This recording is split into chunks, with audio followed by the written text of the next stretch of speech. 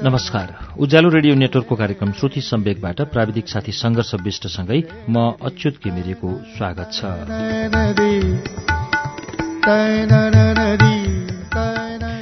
श्रुति सम्वेकमा हामी गएको केही सातादेखि एरिका ल्युक्ट्याकको पुस्तक त्रिभुवनकी एरिका सुनिरहेका छौं। त्रिभुवनकी एरिका हामीले गएको साता दोस्रो श्रृंखला वाचन सुन्यौं। पृष्ठ 33 सम्मको वाचन सुन्दा राजा त्रिभुवनलाई एरिकाले नाच सिकाउन लागेकी छन्। राजा त्रिभुवनले एरिकासँग नाच सिक्छन् कि सिक्दैनन् होला, आजको श्रृंखलामा थाहा हुन्छ। त्रिभुवनकी एरिका ल्युक्ट्याकको यो कृतिलाई नेपालीमा अनुवाद गर्नुभएको छ सरोज मिश्रले। अनुष्का प्रकाशनको कृति त्रिभुवनकी एरिकाको तेस्रो श्रृंखला। अब वाचन सुनौ पृष्ठ 34 बाट।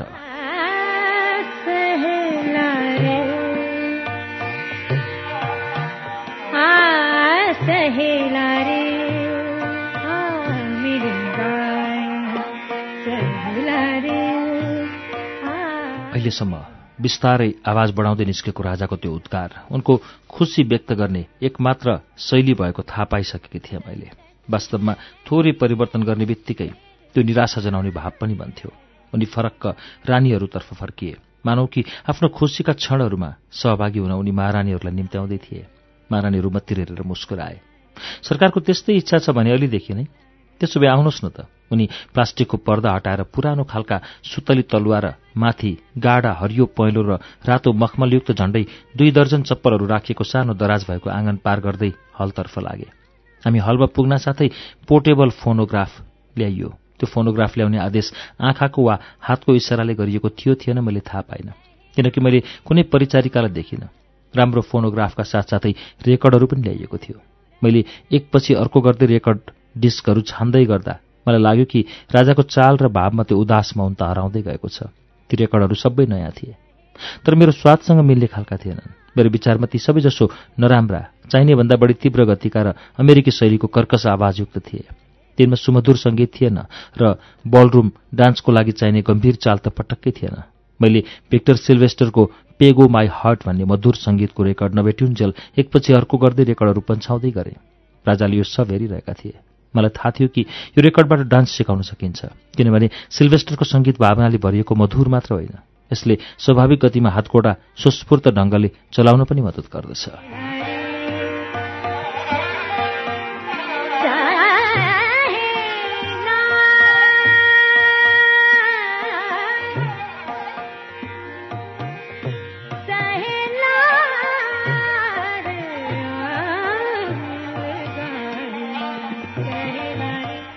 त्यो रेकर्ड हातमा लिँदै मैले भने, यो ठिक हुन्छ।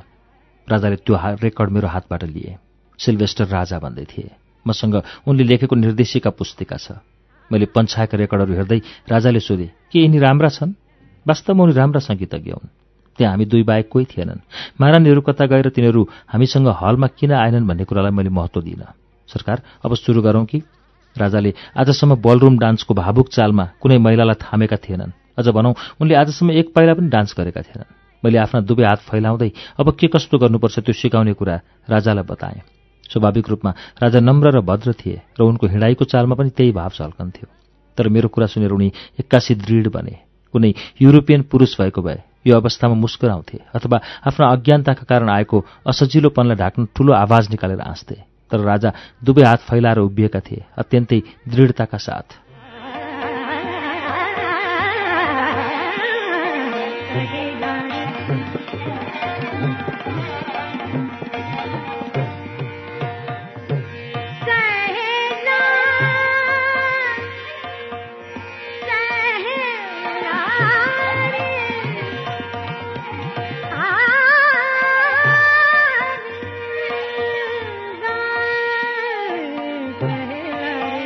सरकारले आफ्नो हात यहाँ मेरो ढाडमा राखी बक्सनुपर्छ। अलि दबाई बक्सियोस् ताकि मलाई दबावको महसुस होस्। आफ्ना कुइनाहरू सिधा राखी बक्सियोस्। मेरो टाउको सरकारको कुममाथि हुनुपर्छ र सरकारका घोडाले मेरोलाई छुनुपर्छ। हामी केही बेरसम्म सुस्त फ्याउरो चालमा संलग्न रह्यौं, तर मलाई लाग्यो कि यो अर्थहीन अभ्यास हो। मैले भुइँमा बिछाइएको गलैँचातर्फ हेरेँ र राजाबाट छुट्टिएर त्यो गलैँचालाई बेर्दै एक कुनामा राखेँ। अझै पुरै मिलेको थिएन। मैले राजाको खुट्टामा रहेको बाक्लो रबरको तलुवा भएको कालो जुत्तातर्फ हेरेँ। त्यसबाट डान्स हुँदैन, त्यो फुकाली बक्सियोस्। हामी खाली खुट्टा अभ्यास गरौँ। हामी दुवैजनाले जुत्ता फुकाल्यौँ र भित्ता छेउ राख्यौँ। मैले राजालाई कसरी मेरो गोडामा छुने ताकि मेरो गोडाको चालसँगै उनका गोडा पनि चल्न सकोस् त्यो सिकाएँ।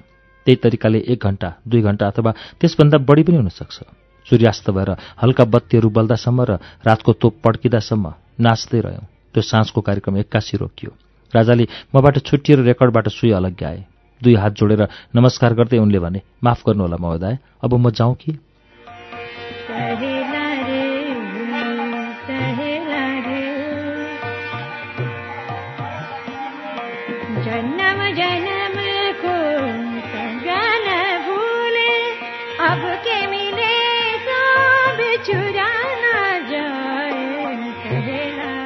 म बडो व्यस्त दिमाग लिएर त्रिपुरेश्वर फर्केँ। मेरो दिमागमा बाथरुमको सुरुको अनि पछि हलमा राजाका गोडाहरूले भिक्टर सिल्भेस्टरको सङ्गीतको धुनमा सिंगमर्मरको भुइँमा मेरा गोडाको चालहरूलाई पछ्याउँदै गरेको घटनाहरू भरिएका थिए। नेपालकी महारानीलाई उपचार गर्ने कामको यो अनौठो सुरुवातप्रति मुक्त हाँसो हाँस्ने इच्छा ममा जागृत भयो। तर एक्कासी के कारणले हो कुन्नी ममा गाढा उदासी छायो। एउटा दोबाटोमा कार रोकिएको थियो। जुनको प्रकाशमा एउटा प्रहरी देखियो र उसले कालो टोपसहित फराकिलो अनुहार कारभित्र निरीक्षण गर्न झुकायो। ड्राइभरले उसँग कुरा गर्यो र अङ्गरक्षकले पनि अर्धनिद्रामा के बरबरायो। अन्ततः प्रहरीले मलाई सलाम गर्दै हामीलाई अघि बढ्न दियो। कार मलाई छोडेर शहरतर्फ लाग्यो र अङ्गरक्षक छिटो छिटो वासस्थलतर्फ लागे। म पनि आफ्नो निवासको भर्याङतर्फ लागेँ। अँध्यारोमा सेता गुलाब चम्किरहेका थिए। ती फूलका बास्नाहरू यति कडा थिए कि मलाई त्यति बेला पहाडका घुमाउरा बाटाहरूदेखि लिएर पुरै नेपाल एउटा सुगन्धयुक्त सपना जस्तो लाग्यो। ढोकाको सङ्घारमा घोर्की कुक्रुक्क परेर बसेको थियो र पिप्चेन उनको अगाडि गुन्द्रीमा सुतेको थियो। ती दुईका बीच अनन्य प्रेम थियो र दुवै म घर नफर्क्यौन्जेल सुत्न जाँदैनथे। त्यो पूर्णिमाको रात थियो। मेरो झ्यालबाट बाहिर स्पष्ट देखिन्थ्यो जुनको पूर्ण प्रकाशमा निलो परको पहाड श्रृङ्खलाहरूसम्म देख्न सकिन्थ्यो।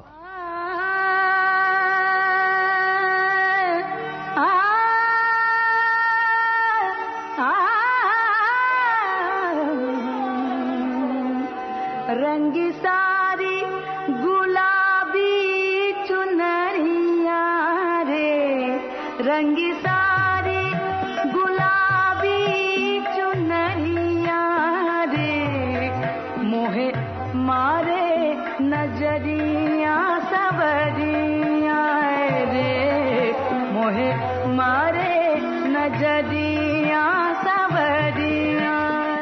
भोलिपल्ट साँझ पुनः म महारानीको उपचार गर्न र फेरि राजासँग डान्स गर्न दरबार गएँ।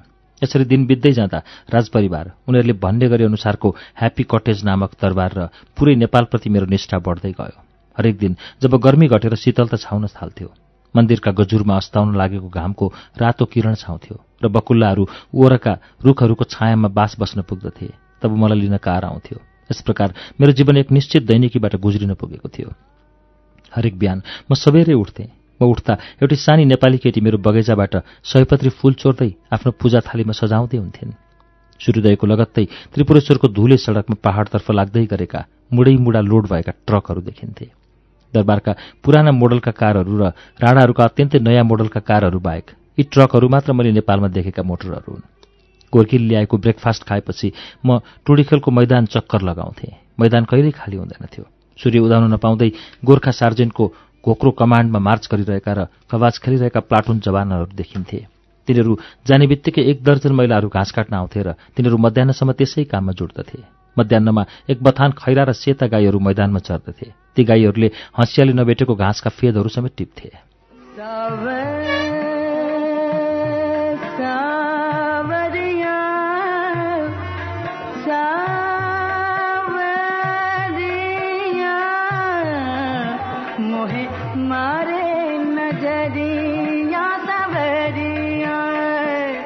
मैदानबाट म पवित्र बागमतीको किनारै किनार हिँड्दथेँ। पवित्र यसकारण कि हिमालयबाट निस्केर डाँडा काँडा पार गर्दै त्यो नदी गङ्गामा मिसिन्थ्यो। त्यहाँ मैले गाडा तामाको जस्तो छालाको रङ भएका कृषक महिलाहरूले सर्प र मयूरका बुट्टा कुदिएका गोडा र घुँडा अनि कपाल समेत धुँदै गरेको देख्थेँ। तिनीहरूले धोइपखाली गर्दाको गति एवं चाल नियन्त्रित हुन्थ्यो, सङ्गीत बिनाको नाच जस्तो। अन्तमा एकै झड्कामा तिनीहरूले आफ्ना बाक्ला काला कपाल पछाडि सार्थे, नाक धुन्थे र पूरा जिउ पानीमा डुबाउँथे। केस त्यति बेलासम्म फिजाएर राखिन्थ्यो जबसम्म घामले त्यो पुरै सुक्दैनथ्यो। त्यसपछि तिनीहरूले केसको चुल्ठो बनाएर त्यसमा पहेँलो गुलाफी वा सेतो फूल उसार्थे। कपडाको पेटीले निधारमा बाँधेर ढाडमा डोको बोकेर तिनीहरू हिँड्थे। तिनीहरूले टिपेका रङ्गी-बिरङ्गी फूलले डोको भरिएको हुन्थ्यो। नेपाली पुरुष हुन् वा महिला, मलाई स्वतः आकर्षित गर्छ। तिनीहरूमा अचम्मको पवित्रता र सरलता थियो, जुन पश्चिमी प्रभावका कारण भारतीयहरूमा हराउँदै गएको थियो। बिस्तारै उनीहरूका अनुहार ठम्याउन सक्ने भए र जात समेत जान्ने भए। मुजा परेको घाँगर लगाउने र कपाल चुल्ठोमा बुट्टादार धातुको गहना सिउरिने तिब्बती महिलाहरू, पहाडका साना शेर्पाहरू, भर्ती हुन पश्चिमी पहाडबाट झरेका गोर्खाहरू र राजपूत र गोर्खाहरूले आधिपत्य जमाउनुभन्दा धेरै अघिदेखि उपत्यकामा बसोबास गर्दै आएका उद्यमी नेवारहरू सबैलाई म छुट्याउन सक्ने भए।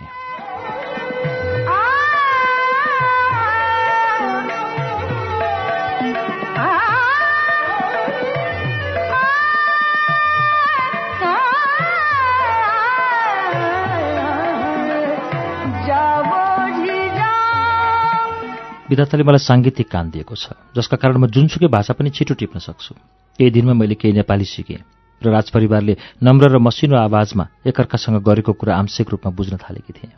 मैले भाषा बुझेको सबैले थाहा पाउन् भन्ने मेरो इच्छा थियो र त्यसै कारण म केही वाक्यांश नेपालीमा बोल्थेँ, तर परिणाम भने मैले सोचे जस्तो भएन। राजाको अनुहार अँध्यारो भयो र त्यसपछि मेरो उपस्थितिमा रानीहरू र छोरीहरू साह्रै मसिनो आवाजमा बोल्न थाले। मैले पटक्कै सुन्न सक्दिनथेँ। मेरो गेस्ट हाउसको अगाडि धुले सडकमा हिँड्ने हुन् वा बजारका गल्लीहरूमा हिँड्ने हुन्, सबै नेपाली पुरुषहरूको परिधान मैले एकै प्रकारको पाएँ। काँटी र कम्बरमा तुनाले बाँधेको र सुरुवालको माथि घुँडासम्म लत्रिएको दौरा, त्यसपछि एउटा वेस्टकोट र त्यसमाथि कोट कम्मर मुन्ती र धारिलो गरेर काटिएको युरोपियन शैलीका हुन्थे भने कसैको चाहिँ लामो भारतीय शैलीको। कम्मरमा दौरामाथि छालाको पेटी वा पटुका हुन्थ्यो, जसमा खुकुरी झुन्डिएको हुन्थ्यो। महिलाहरूले समेत खुकुरी बोक्थे।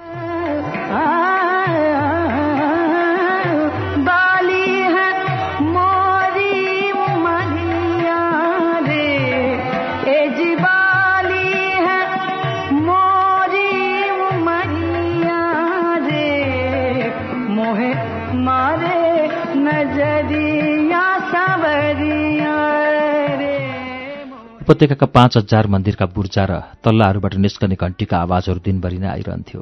कहिलेकाहीँ हर्नका कर्कश आवाज र ड्रम बजाएको आवाजहरू पनि सुनिन्थ्यो। मैदानमा राखिएको एउटा हरियो र पुरानो तोपले दिनको 3 पटक सेतो धुवाँका मुस्लो फाल्दै तोप पड्काउँथ्यो। बिहान 6 बजे, मध्याहमा र रातको 10 बजे तोप पड्काइन्थ्यो। रातको तोप पड्केपछि पूर्ण निस्तब्धता छाउँथ्यो। राति दरबारबाट फर्कँदा मैले पुलिस सेन्ट्रीहरू पार गर्नुपर्दथ्यो। तिनीहरू रातो छाना भएको गोलाकारको ढुङ्गाको गुम्बजमा उभिएका हुन्थे। खाकी रङको लुगामा कालो पेटी लगाएका र नाकसम्म आउने अगाडि फर्केका टोपी लगाएका ती प्रहरीहरूले सुरुमा सशङ्कित भएर बन्दुक सोझ्याउँदै गाडी रोक्दथे। केही दिनपछि यसरी रोकिनबाट जोगिने एउटा जुक्ति निकाले। ड्राइभरलाई गाडी चलाइराख्न निर्देशन दिँदै म झ्यालको ऐना झार्थेँ र ठूलो आवाजमा कराउँथेँ, महाराज धिराजकार, नारायणहिटी दरबार। मेरो यो वाक्यांशको अर्थ हुन्थ्यो, राजाहरूका राजाको ईश्वरको धारा छेउको दरबार। मेरो यो वाक्यले तिनीहरूलाई सन्तुष्ट बनाएको अनुभव हुन्थ्यो।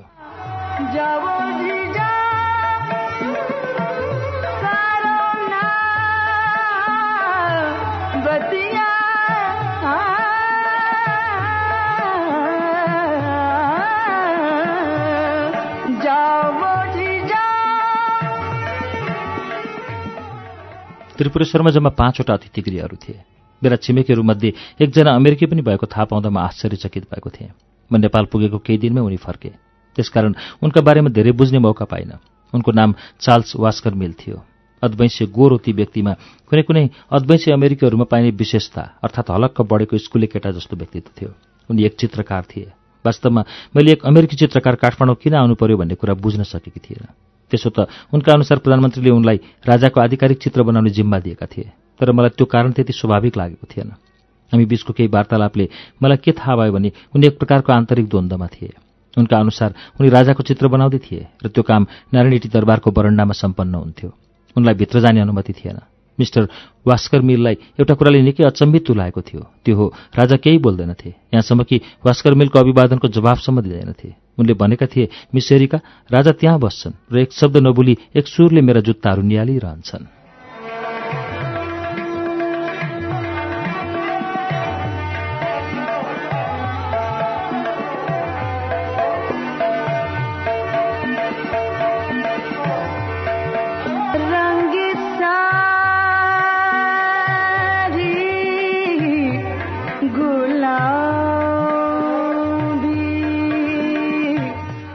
एउटा शौकीन मान्छेका लागि त्यो जुत्ता आकर्षक थियो।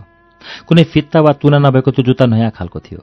भास्कर मिलले मलाई त्यो कथा सुनाउँदा म पनि छक्क परेकी थिएँ। के कारणले राजा त्यसरी मौन भएर एक जोडी जुत्तामा एक सुरले हेरिरहन्छन् भनेर। मैले कारण बुझ्दासम्म भास्कर मिल गइसकेका थिए। राजा वास्तवमा कुनै पनि पश्चिमी एवं नयाँ चिजका शौकीन थिए। भास्कर मिलका जुत्ता राजाका लागि कहिले नदेखेको नौलो वस्तु थियो। प्रधानमन्त्रीको स्वीकृति बिना कुनै पनि युरोपियनसँग बोल्न नहुँदै हुँदा भास्कर मिलको तीक्ष्णतामा विश्वास गर्दै स्वयं उनले त्यो खाले जुत्ता कहाँबाट मगाउन सकिन्छ भनेर बताउँछ भन्ने आशा गर्नु र जुत्तालाई निहाल्नुभन्दा अर्को विकल्प राजासँग थिएन। त्रिपुरेश्वर नम्बर 1 मा म कहाँ अत्यन्तै थोरै आगन्तुकहरू आउँथे। डाक्टर सिद्धिमणी कहिलेकाहीँ मेरो कागती पानीको आतिथ्य ग्रहण गर्न र नम्र ढङ्गले सोफामा बसेर मेरो हालचाल बुझ्न आउँथे। डाक्टर देवव्रत दासगुप्ता पनि आउँथे। डाक्टर देवव्रत दासगुप्ता त्रिपुरेश्वर नम्बर 5 मा बस्थे। उनी औपचारिक रूपमा वीर अस्पतालका प्रमुख थिए, तापनि उनी राजपरिवारका चिकित्सक पनि थिए। ती बङ्गाली डाक्टर गरिब थिए। उनका कपडाहरू उनको खस्केको आत्मविश्वास चाहिँ जीर्ण थिए, तर हृदय भने विशाल। स्वाभाविक ढङ्गले सोच्ने हो भने उनी सम्पन्न धनी हुनुपर्थ्यो। नेपालीहरू अत्यन्तै गरिब थिए र डाक्टरहरू तिनीहरूको उपचार सित्तैमा गर्दथे। धनी वर्ग अत्यन्तै सम्पन्न अभिजात्य राणाहरू कुनै पनि डाक्टरले तिनीहरूको उपचार गर्न पाउनु नै डाक्टरको सम्मान सम्झन्थे र त्यस प्रकारको उपचारको लागि शुल्क माग गर्नु अस्वाभाविक मात्र होइन, अपराध नै मानिन्थ्यो। उनी अनुहारबाट पुरै पछाडि फर्कने गरी केश कोर्थे। ठूलो टाउको थियो उनको अनि उमेर अधवैँसे। उनले रोममा तालिम प्राप्त गरेका थिए र मलाई पूरा विश्वास छ उनी हरेक रात इटलीको सपना देख्थे। मेरो बगैँचामा आएर अत्यन्तै मिठो ढङ्गले भन्दथे, बुओन गियोन सिग्नोरी। उनी आफ्नी श्रीमती मारा र 3 जना केटाकेटीहरूसँग त्यो उजाड घरमा बस्थे। उनका केटाकेटीहरू सदैव दासगुप्ताको बगैँचामा चरिरहने खैरो गाईको छेउको धुलो र घाँसमा हाँस्दै उफ्रँदै गरिरहेका देखिन्थे।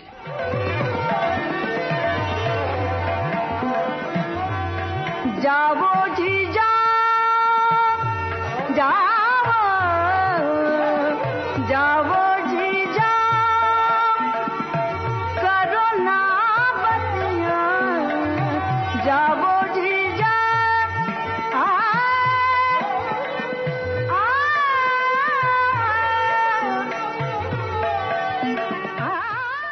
डाक्टर दासगुप्ता पछि गएर राजा र मेरो लागि अत्यन्तै उपयोगी साबित भए। तर प्रारम्भिक दिनहरूमा भने उनी सधैँ मलाई मद्दत गर्न उत्सुक, एक दुःखी तर भद्र व्यक्तिभन्दा बढी केही थिएनन्। काठमाडौँ आइपुग्ने बित्तिकै मलाई दिशापाखलाले ग्रस्त पार्यो। त्यस्तो फोहोरी र घिनलाग्दो अवस्थाबाट गुज्रिसकेको कुनै व्यक्तिले मात्र मेरो त्यस बेलाको दशा बुझ्न सक्दछ। सम्भवतः पानीको कारण मलाई त्यो रोगले समातेको थियो। उपत्यकाको पवित्र पानीले मेरो टेबलमा पुग्न अघि प्रत्येक तरकारी र सागपातलाई छोइसकेका हुन्थे। त्यस्तै दशाबाट गुज्रिसकेका भास्कर मिलले मलाई आफू प्रस्थान गर्नु अघि केही ट्याब्लेट दिएका थिए, तर त्यसले खासै असर गरेन। मैले डाक्टर दासगुप्तासँग सहयोग मागे। उनको अनुहारमा चिन्ता देखियो। उनले मलाई एक प्रकारको कालो धुलो औषधि तयार पारेर दिए। त्यसले मेरो मुख र दाँतमा कस बस्यो, तर केही हदसम्म आराम दियो। त्यसो त म नेपालमा रहन्जेल पूरै अवधि पूरा ठिक हुन पनि सकिनँ। औपचारिक समारोहहरूमा बाहेक मैले नेपाल छोड्ने हप्तासम्म प्रधानमन्त्रीलाई कहिले देखिनँ, तर उनले मलाई बिर्सेका थिएनन्। हरेक दिन सिंहदरबारबाट मेरो लागि 50 वटा चुरोट भएको टिनको बट्टा आउँथ्यो। यदाकदा आँप र सुन्तला जस्ता ताजा फलफुलले भरिएको टोकरी बोकेका भरिया समेत आइपुग्थे।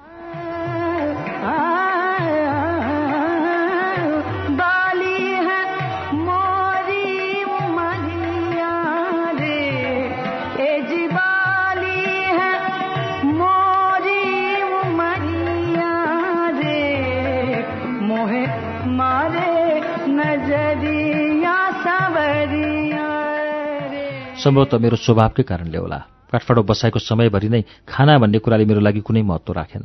म बाहिरी संसारबाट पुरै अलग्गिएकी थिएँ। कुनै अखबार उपलब्ध थिएन, कुनै रेडियोसम्म पनि थिएन। हरेक दिन म आमाबाट पत्र प्राप्त गर्दथेँ र हरेक दिन म उनलाई लेख्थेँ पत्र। यो नै मेरो भारतसँगको एकमात्र सम्पर्क थियो। अत्यन्तै छोटो समयमा म यो अनौठो मुलुकमा हराइसकेकी थिएँ, यो रहस्यमय राजपरिवार र उनको सानो आवाजको सुसाउँदै गरेको दरबारभित्र। तर पनि मैले हराएको अनुभव भन्ने गरेकी थिइनँ। यसरी खानाको त्यति महत्त्व थिएन मेरो लागि।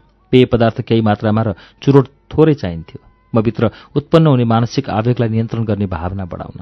मलाई जे दिइन्थ्यो त्यही खान्थे। मेरा मान्छे एक सिपालु मान्छे थिए र उनलाई थाहा थियो कि युरोपियनहरू पाकेको खानामा मरमसला आफै थप्न रुचाउँछन्। त्यसै कारण उनी खानामा पटक्कै नुन हाल्दैनथे। मलाई 5 महिनापछि भारत फर्केपछि मात्र याद भयो कि यी 5 महिना मैले बिना नुनको खाना खाएकी रहेछु।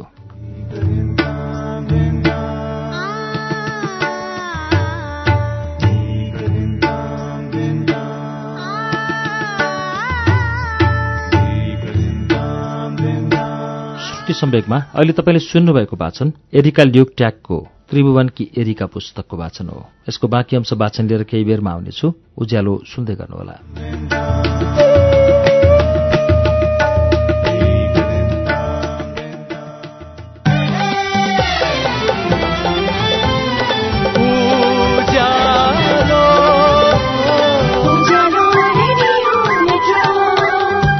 सीधा कुरा प्रश्न विचार उज्यालो रेडियो नेटवर्क।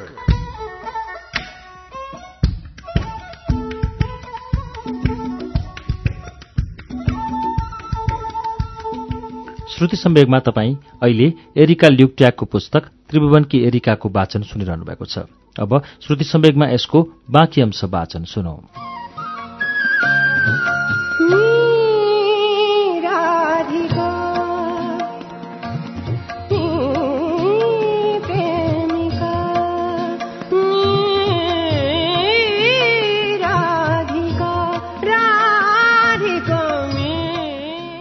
जोस मान्छे सकभर कम मेहनत गर्नु परोस् भन्ने कुरामा विश्वास गर्दथे। सायद मेरो काठमाडौँ आगमनको भोलिपल्ट मैले दिउँसोको खानापछि मिठाई वा फलफुलका रूपमा सुन्तलाको अम्लेट खाने उनको सल्लाहलाई माने। त्यसपछि प्रत्येक दिन सानो रातो सुन्तला र कुखुरीको अण्डाबाट बनेको डिजर्ट पाउन थाले।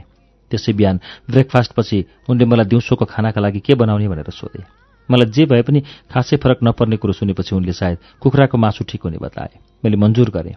2 घण्टापछि मैले मेरो बगैँचामा रातो टाउको भएको एउटी जिउँदो कुखुरी सहितको टोकरी बोकेको व्यक्ति आउँदै गरेको देखेँ। खान्सामा मैले उनलाई बोलाएँ। तिमीले त्यो कुखुरीलाई मार्न लागेका त होइनौ? हो मेम साहब, कुखुरी काट्ने हो। हुँदैन मैले भने। त्यो कुखुरी बच्यो र मेरो बगैँचामा विचरण गर्न थाल्यो। त्यसपछि मलाई फूल पारेर गुण तिर्यो। अर्को बिहान त्यो मान्छेले मलाई हाँस खाने सल्लाह दियो। मैले माने, तर जब भरियाको टोकरी आइपुग्यो यसपल्ट पहेँलो चुच्चो भएको कराउँदै गरेको जिउँदो हाँस थियो। मैले त्यसलाई मार्न दिइनँ। त्यसलाई पनि मैले जोगाएर पछि त्यसले पनि अण्डा दिएर गुण तिर्यो। त्यसपछि पालो थियो जिउँदो पानी हाँसको। यस प्रकार मेरो बगैँचामा कुखुरा र हाँसले नभरिउन्जेल यो क्रम जारी रह्यो। सायद भान्से मेरो अनौठो व्यवहारबाट आनन्द लिइरहेको थियो।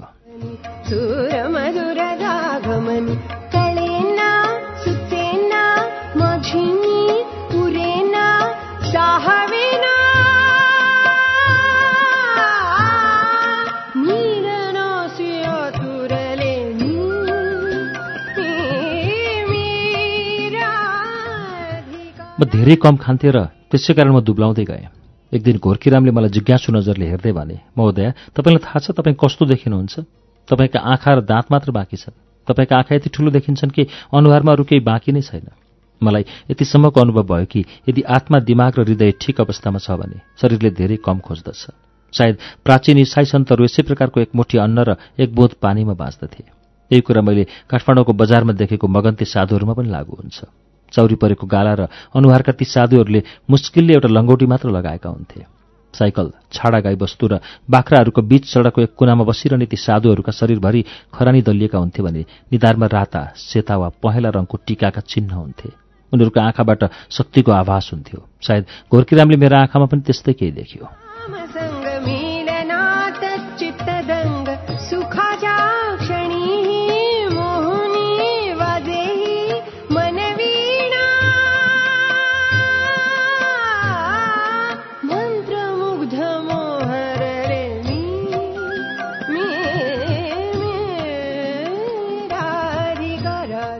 राजा र म सँगै डान्स गरेको पहिलो साँझदेखि नै मैले आफूमा अनौठो केही भएको अनुभव गरेकी थिएँ। म भित्र उत्साह र डरको अनौठो सम्मिश्रण पैदा भएको थियो। कारले मलाई दरबार पुर्याउने बित्तिकै म एउटा रहस्यमय र रोमाञ्चक तर व्याख्या गर्न नसकिने भययुक्त संसारमा प्रवेश गर्दथे। दरबार र राजपरिवारको जीवनमा कुनै दुःखदायी रुखोपन स्पष्ट रूपमा देखिँदैनथ्यो, तर अप्रत्यक्ष रूपमा भय र दुःखको छाया देखिन्थ्यो। हामी नाच्दै गर्दा फोनोग्राफको सङ्गीत बाहेक दरबारमा पुरै निस्तब्धता छाउँथ्यो। जे जति आवाजमा सुन्दथे ती सब नम्र र मधुरो हुन्थ्यो। कुनै घण्टीको आवाज छैन, कसैले कसैलाई बोलाएको सुनिँदैन, यहाँसम्म कि पाइलाको आवाज समेत छैन। परिचारिकाहरू मुस्किलले कसैको ध्यानाकर्षित गर्दथे।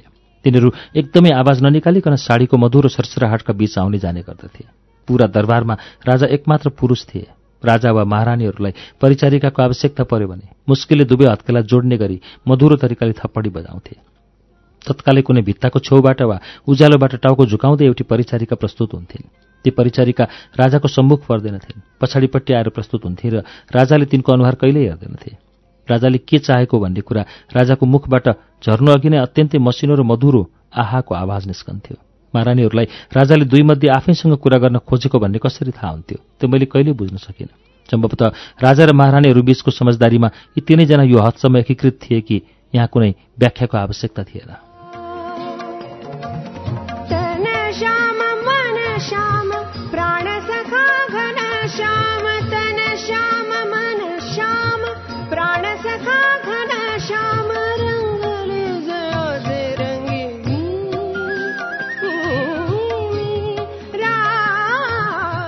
जेठी बडा महारानीको उपचार उनकै बाथरुममा सम्पन्न गरेपछि म उनलाई त्यहीँ छोड्थेँ र प्रायजसो बगैँचामा राजाको प्रतीक्षा गर्थेँ ताकि हाम्रो डान्स अभ्यास चालू गर्न सकियोस्। म राजाले डिजाइन गरेको सूर्यगढी, उनकै योजनाअनुसार बनेको पोखरी वा अत्यन्तै घना पुष्प बाटीका छेउ पर्खेर बस्थेँ। म 1 घण्टा 2 घण्टासम्म पनि पर्खन्थेँ, तर आइसकेपछि ढिलो हुनाको कारण उनले कहिल्यै बताएनन्। म मुटुको आकारका बाक्लो पात भएका कमललाई नियालिरहन्थेँ। माथि परेवाको आवाज सुनिन्थ्यो। अँध्यारो हुने बित्तिकै रुखका बत्तीहरू बल्दथे र कौवाहरू गन्तव्यतर्फ उड्न थाल्दथे। प्रायजसो ठिक त्यही बेला राजा सिँढीको माथिल्लो भाग वा कुनै रुखको छेउमा देखा पर्थे, दुवै हात जोडेको मुद्रामा महोदया भन्दै। त्यसपछि हाम्रो डान्सको अभ्यास सुरु हुन्थ्यो। उनी बहुतै छिटो सिक्दै थिए। राजामा त्यही पालिएको एन्जेल माछामा झैँ अद्वितीय र भद्र चाल थियो। हामी साथै हुँदा राजाका आँखाले मलाई हरहमेशा पछ्याइरहन्थे। ती आँखाहरूले मलाई अभद्र वा बेढङ्गले होइन, एक प्रकारको उदासीपनका साथ पछ्याइरहेका हुन्थे। मैले ठिक त्यही भाव बडा महारानीको आँखामा पनि देख्थेँ र म त्यसको अर्थ बुझ्न प्रयासरत थिएँ। पहिलो साँझ मेरो दिमागमा जुन कुरा आएको थियो, कुरा ठिक त्यही नै थियो। ऊ सोच्दैछ कि म किन यहाँ छु।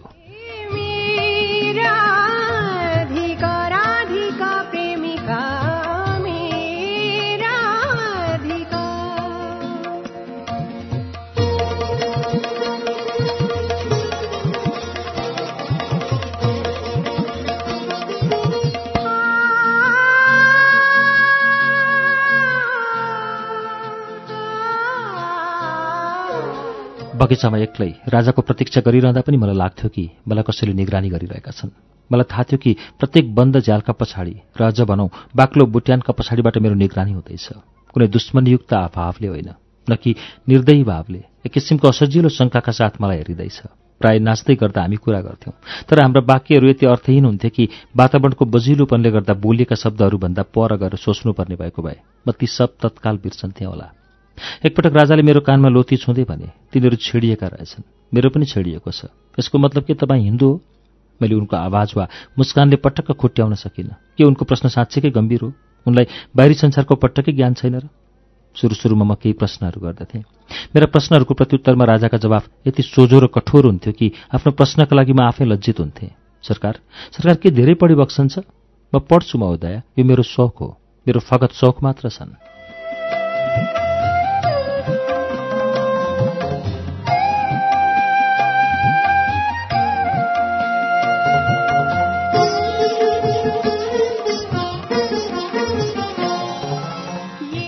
एक बिहान मैले काठमाडौँको आकाशमा इन्द्रणी देखेँ। 1, 2, 3 होइन, पूरा 5 रङको धनुषाकार, एकमाथि अर्को खप्टिँदै गरेको। दरबार पुग्दा पनि त्यसको सम्झनाले मेरो दिमाग भरिएको थियो र मैले राजालाई त्यसका बारेमा बताएँ। मैले भने, यति सुन्दर मुलुकमा म सधैँभरि बस्न सक्छु। उनले मलाई अनायास छोडेर लामो मौनतापछि भने, महोदया, यदि तपाईँले यहाँ 42 वर्ष बिताइसक्नु भएको भए तपाईँलाई यो मुलुकदेखि दिक्क लाग्थ्यो। त्यो साँझ उनले त्यसपछि डान्स गरेनन्। दुवै हात जोड्दै भने, महोदया, अब म जाउँ कि? 1 हप्तापछि राजाले बडा महारानीको उपचारका बारेमा जान्न चाहे। उनले मसँग विस्तृत विवरण मागे र मेरो उत्तर ध्यानपूर्वक सुने। बीचबीचमा उपचारको महत्त्वका बारेमा उनी प्रश्न गर्दथे। केही बेर उनी चुप लागेर त्यसपछि मलाई हेर्दै उनले भने, तपाईँले मेरो उपचार गर्नुपर्छ। उनको शारीरिक बनोट एउटा खेलाडीको जस्तो थियो। मैले भने, सरकारलाई उपचारको आवश्यकता छैन। उनले टाउको उठाए। तपाईँ कुरो बुझ्नुहुन्न। मलाई तन्दुरुस्त रहनु जरुरी छ। तपाईँले मेरो उपचार गर्नुहुनेछ।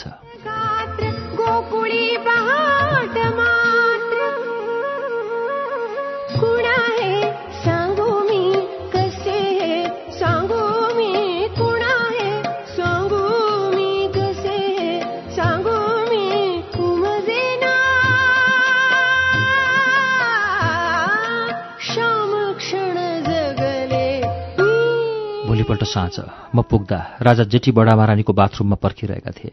उनी दायाँ हातको तेस्रो र चौथो औँलामा चुरोटलाई च्यापेर धुम्रपान गर्दै थिए। चुरोटलाई उनले ओठमा छुवाएका थिएनन्। कसिएको मुठ्ठीबाट गहिरोसँग धुवाँ तानिरहेका थिए। पछि मैले बुझेँ कि राजा खुसी र सहज भएको अवस्थामा यसरी नै धुम्रपान गर्छन्। पकेटमा सेतो आइको दिएको हरियो गाउनमा उनी उपचार टेबलको छेउमा उभिए। घाँटीमा हल्का रेशमको स्कार्फ बाँधिएको थियो। उनले नेपाली टोपी लगाएका थिएनन् र निधारमा अगाडितिर फर्केको त्यो जुल्फीका कारण उनका आँखा गाढा देखिएका थिए। उनले गाउन फुकाले। त्यसपछि सेतो कालो नुहाउने कट्टुमा उनका अद्वितीय मांसपेशीयुक्त शरीर थियो र त्यो नृत्यका देवता नटराज झैँ हिस्सी परेको थियो। कम्मरको माथिल्लो भागमा तलसम्म लत्रिएको पातलो सुनौलो जालीयुक्त बाक्लो पेटी थियो। यसको बीचमा ठूलो पन्ना जडित थियो। उनका दायाँ पाखुरामा सेतो पत्थरको टाउको भएको सुनौलो सर्प बेरिएको थियो। उनको गर्दनमा गालामा सुनौलो सिक्रीमा बेरिएको जन्तर र पन्ना थिए।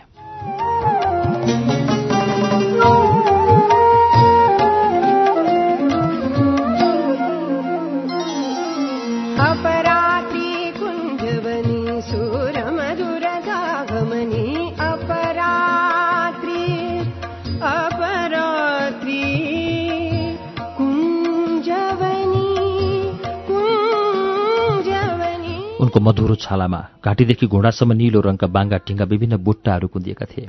उनका छाती कुम र तिग्रामा पात, फूल र मयूरपङ्ख जस्ता आकृतिहरू कुदिएका थिए। राजासँग भेट भएको प्रथम साँझदेखि नै मलाई लागिरहेको थियो कि कतै न कतै कुनै कुरा गलत भइरहेछ। राजा मात्र होइन, उनका प्रजा, जसका लागि राजा फगत मैदानमा उभिएको एक शालिकभन्दा बढी केही थिएनन्, उनीहरूका बारेमा पनि मलाई त्यस्तै अनुभव भइरहेको थियो।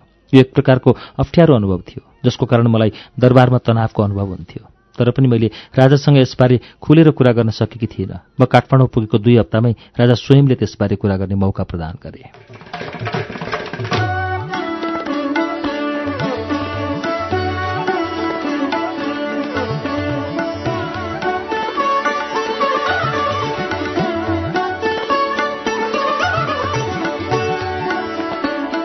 हामीले नाचको अभ्यास सकाइसकेका थियौँ र बगैँचामा टहल्दै थियौँ। कागहरू आफ्ना गन्तव्यतर्फ गइसकेका थिए। बत्ती बल्न थालेका थिए र मैले जोन र बेट्टी नाम दिएका कछुवाको जोडी तलाउभन्दा पर सानो झाडीतर्फ बिस्तारै जाँदै थिए। हामी तलाउ छेउ रोक्यौँ र त्यतिकैमा राजाले पाकेटभित्र हात घुसाएर केही निकाले।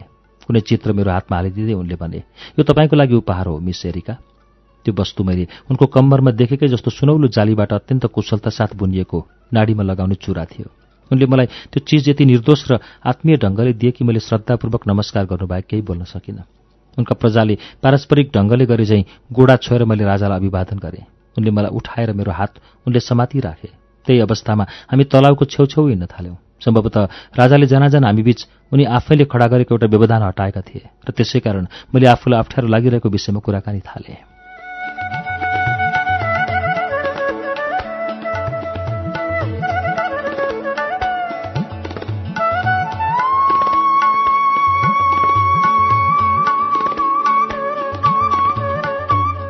सरकार, मैले धेरै कुरा बुझ्न सकेकी छैन। यो मुलुकमा केही न केही अवश्य नै गलत भइरहेछ। मलाई थाहा छैन के गलत छ, तर मलाई त्यस्तो अनुभव भइरहेछ। अस्पष्ट र शङ्काको कारणले उनको आवाज कठोर सुनियो। तपाईँलाई कसरी त्यस्तो अनुभव भयो? म त्यसको व्याख्या गर्न सक्दिनँ सरकार, तर सानातिना कुराहरू पनि छन्। मेरो ढोकामा बस्ने अङ्गरक्षक मेरो रक्षाको लागि नभई मेरो निगरानीको लागि राखिएका हुन्। किन त्यस्तो? राजाले भने, मेरो आदेशमा चाहिँ होइन। अरू कुराहरू पनि छन्। यहाँ जस्तो गरिब जनता मैले कहीँ देखेकी छैन। त्यति धेरै रोगी र जीर्ण। त्यस्तो छ र? उनले दुःख मान्दै सोधे। के सरकारलाई ज्ञान छैन? के यिनीहरूको लागि केही पनि गर्न सकिँदैन? मैले गर्न सक्ने केही छैन, उनले फेरि एकपटक भावशून्य आवाजमा भने।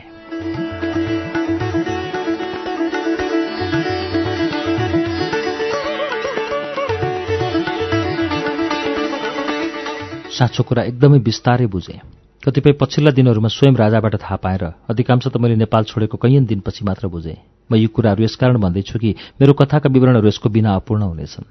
त्यसबेला मलाई नेपालको इतिहासको बारेमा बहुतै कम थाहा थियो, तर काठमाडौँ बसाइ सँगसँगै भयावह चित्रहरू स्पष्ट हुन थाले। साना साना रङ्गीन ढुङ्गाहरू मिलेर मोजाइक बने जस्तो अङ्गरक्षकका बारेमा मेरो प्रारम्भिक धारणाले अहिले आएर अर्थ राख्न थाल्यो। नेपाली जनताका निर्दोष स्वभाव र दयालु प्रकृतिका बारेमा म यति विश्वस्त हुन पुगेँ कि तिनीहरूबाट मेरो रक्षा गरिनुपर्ने अवधारणा वाहियात लाग्दथ्यो।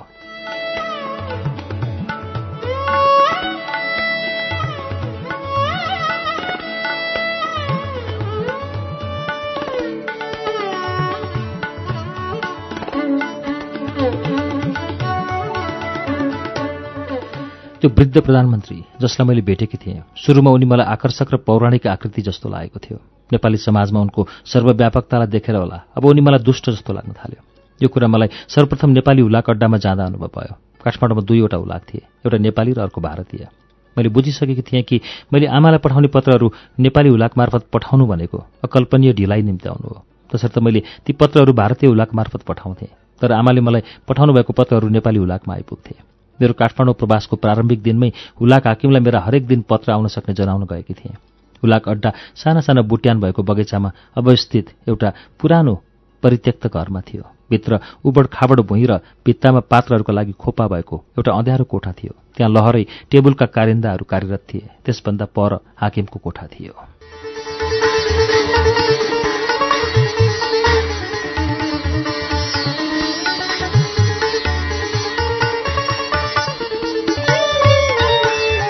त्रिभुवनकी एरिकाको वाचन हामीले आज 47औं पृष्ठमा ल्याएर रोकेका छौं। एरिका ल्युक्ट्याकको यो पुस्तक हामीले गएको 3 सातादेखि वाचन गरिरहेका छौं। अर्को साता यो पुस्तकको 4औं श्रृङ्खला लिएर आउनेछौं। तबसम्मको लागि श्रुति सम्वेकबाट प्राविधिक साथी संघर्ष विष्ट र म अच्युत घिमिरे बिदा हुन्छौं। नमस्कार, शुभरात्रि।